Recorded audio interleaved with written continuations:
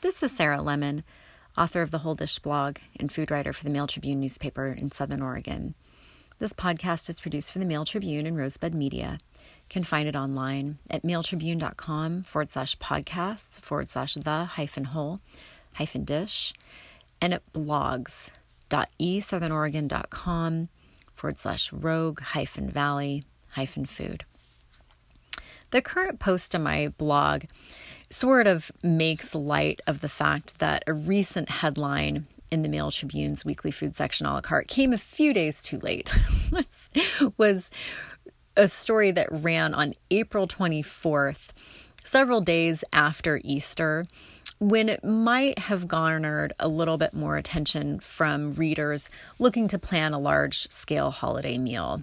Because the argument in this story was that it's time to take a closer look at lamb. Of course, I believe that this is a mindset that's coming more than a decade late in the sustainable food and eat local movement, because I have been touting lamb for at least that long on my blog, which also features no fewer than 100 some posts that mention lamb. I did a podcast on this topic about a year ago on May 8th, 2018, under the headline, Herbs Asparagus Are Lamb Spring Companions.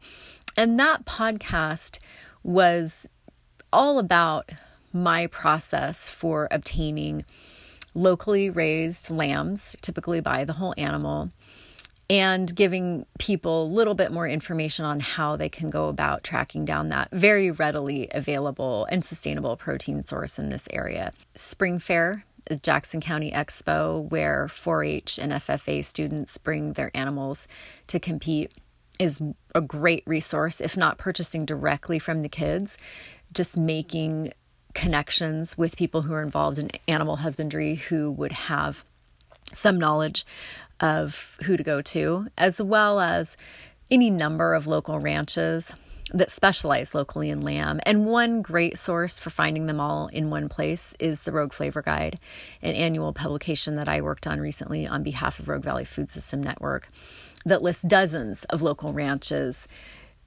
that specialize in beef, pork, poultry, other farm products, but quite a number who raise lambs. And as I've mentioned before in the podcast, which was titled Locally Raised Lamb, a Sustainable Option, again posted on May 8th, 2018, this is just a really underrated meat. In fact, I had some friends tell me within the past month or so, and these are people who are pretty clued into local eating, particularly locally raised protein sources. They even hunt some of their own meat. And they commented that they had just purchased their first whole lamb. And wow, how good it was.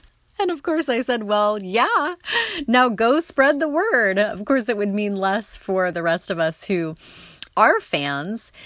But of course that's still an uphill battle to really create a critical mass of lamb fans in the mainstream United States, at least. Although this story that ran in the Mail Tribune again on April 24th, and it was by the Washington Post, made mention of the fact that this is the most globally agnostic meat, as they put it. It's pretty much embraced by every culture around the world, from London to Jerusalem to Beijing. It lends itself to Middle Eastern flavors, French, Spanish, Italian. It's also a cornerstone of British Sunday lunch. So you'll see it all over except in the mainstream American home. So if there's any way that people could sort of jump on the lamb bandwagon, choosing locally raised lamb, I think, is hands down the most favorable way to do that. It's going to taste the best and just going to feel the best about consuming it. But there was one strategy that I recently saw courtesy of the Detroit Free Press, which was also writing about lamb.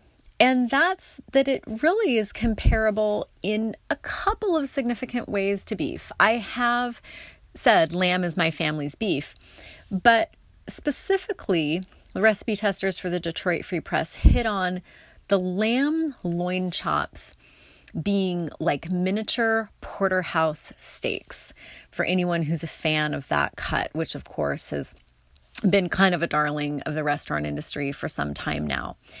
And that this cut of meat, the lamb loin chop, is very well suited to the reverse sear method, which has also become very popular in professional food circles over the past few years. And that, of course, turns on its head the more typical notion of decades past that meat should be seared first to create a brown caramelized crust on the exterior and then finish cooking over a lower heat. And restaurants often accomplish that in an oven, or there's a few other ways.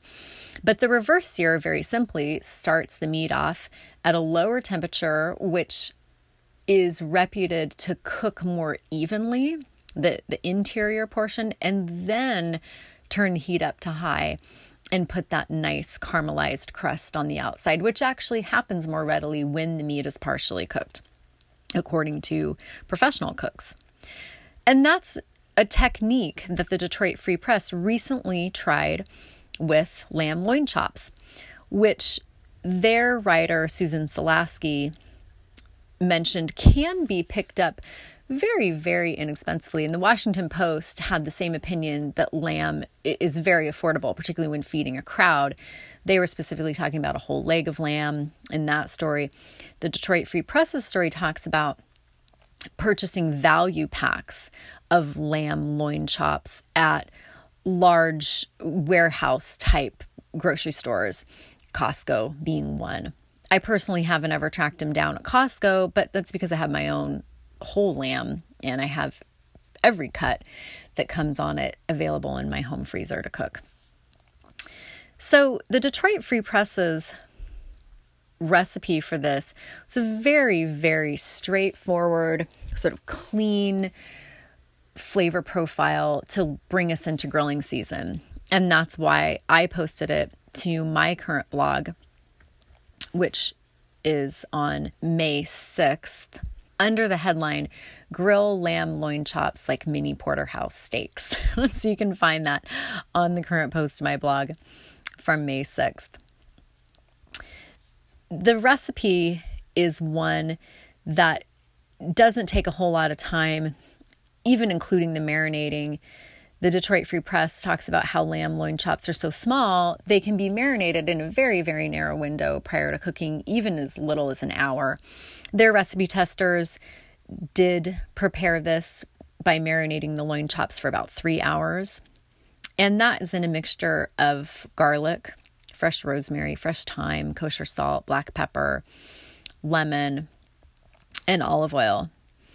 And the chops are very, very simply grilled over charcoal or gas heat.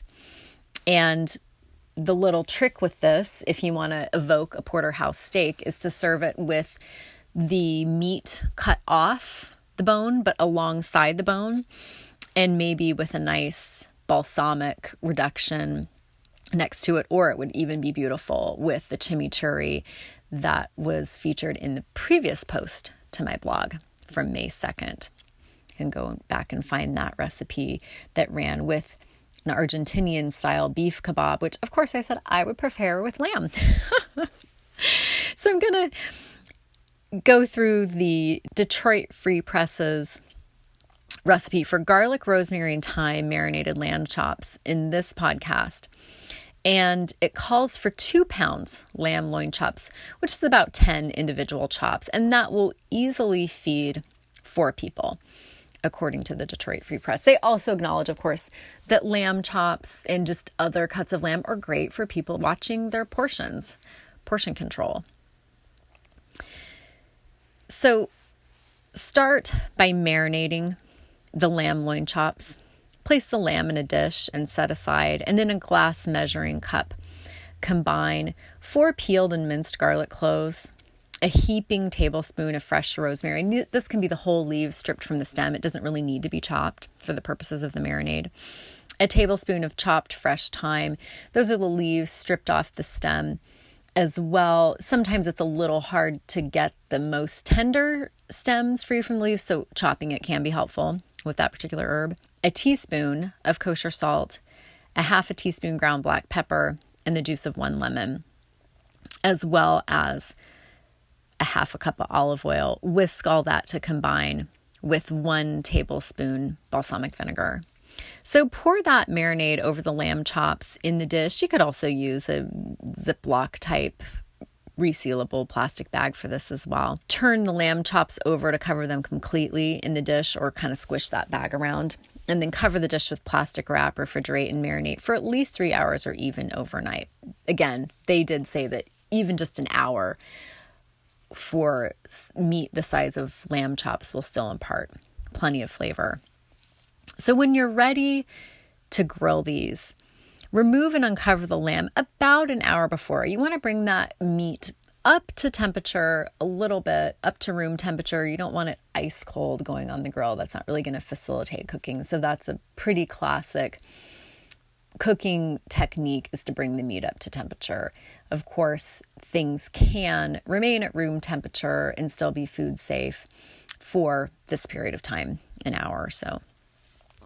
Preheat your grill to medium-low heat. That's about 300 degrees Fahrenheit. It's a little bit trickier to gauge that with charcoal grill, but you're going for a medium-low fire here. Place the chops on the grill, close the lid, and grill them for about 10 minutes, or until the chops reach an internal temperature of about 110 degrees. An instant read thermometer is really essential here, a probe type thermometer. And of course, with lamb chops, they really should be cooked never any more than to medium doneness. Medium rare is where most people prefer them. And that's this recipe is kind of treading the line between medium rare and medium. So once they reach an internal temperature of 110 degrees Fahrenheit, increase the heat on the other side of the grill to high, or if you're using a charcoal grill, obviously pile all those coals up together to raise the temperature, and move the lamb chops over to the hotter side of the grill and sear them. This is the outside to get that nice caramelized crust on each side for about 2 minutes. For medium rare, the internal temperature, this recipe says will be about 130. My experience is to pull the lamb when it's 120 to 125 and let it rest for 5 minutes or so, 5 to 10 minutes, depends on how patient you are, how hungry you are. Because of course, meat continues to cook, carry over cook. The temperature will continue to rise, and the resting allows the juices to redistribute, creating a better texture for the meat. When you cut it open, the juices aren't running all over your plate. That's a very, very common technique with meat cooking, whether you're using the reverse sear method or the more traditional method. Place the lamb chops on a platter and garnish with a fresh rosemary sprig and maybe a balsamic glaze or that chimichurri sauce I mentioned. And you can do that fancy sort of presentation for each diner with cutting the meat off the bone, cutting it into slices and serving it alongside the bone. There's a photo of that on the current post to my blog, which is from May 6th under the headline Grill Lamb Loin Chops Like Mini Porterhouse Steaks. That's at blogs.esouthernoregon.com/rogue-valley-food. And that was a recipe for garlic, rosemary, and thyme marinated lamb chops. Thanks for listening to The Whole Dish.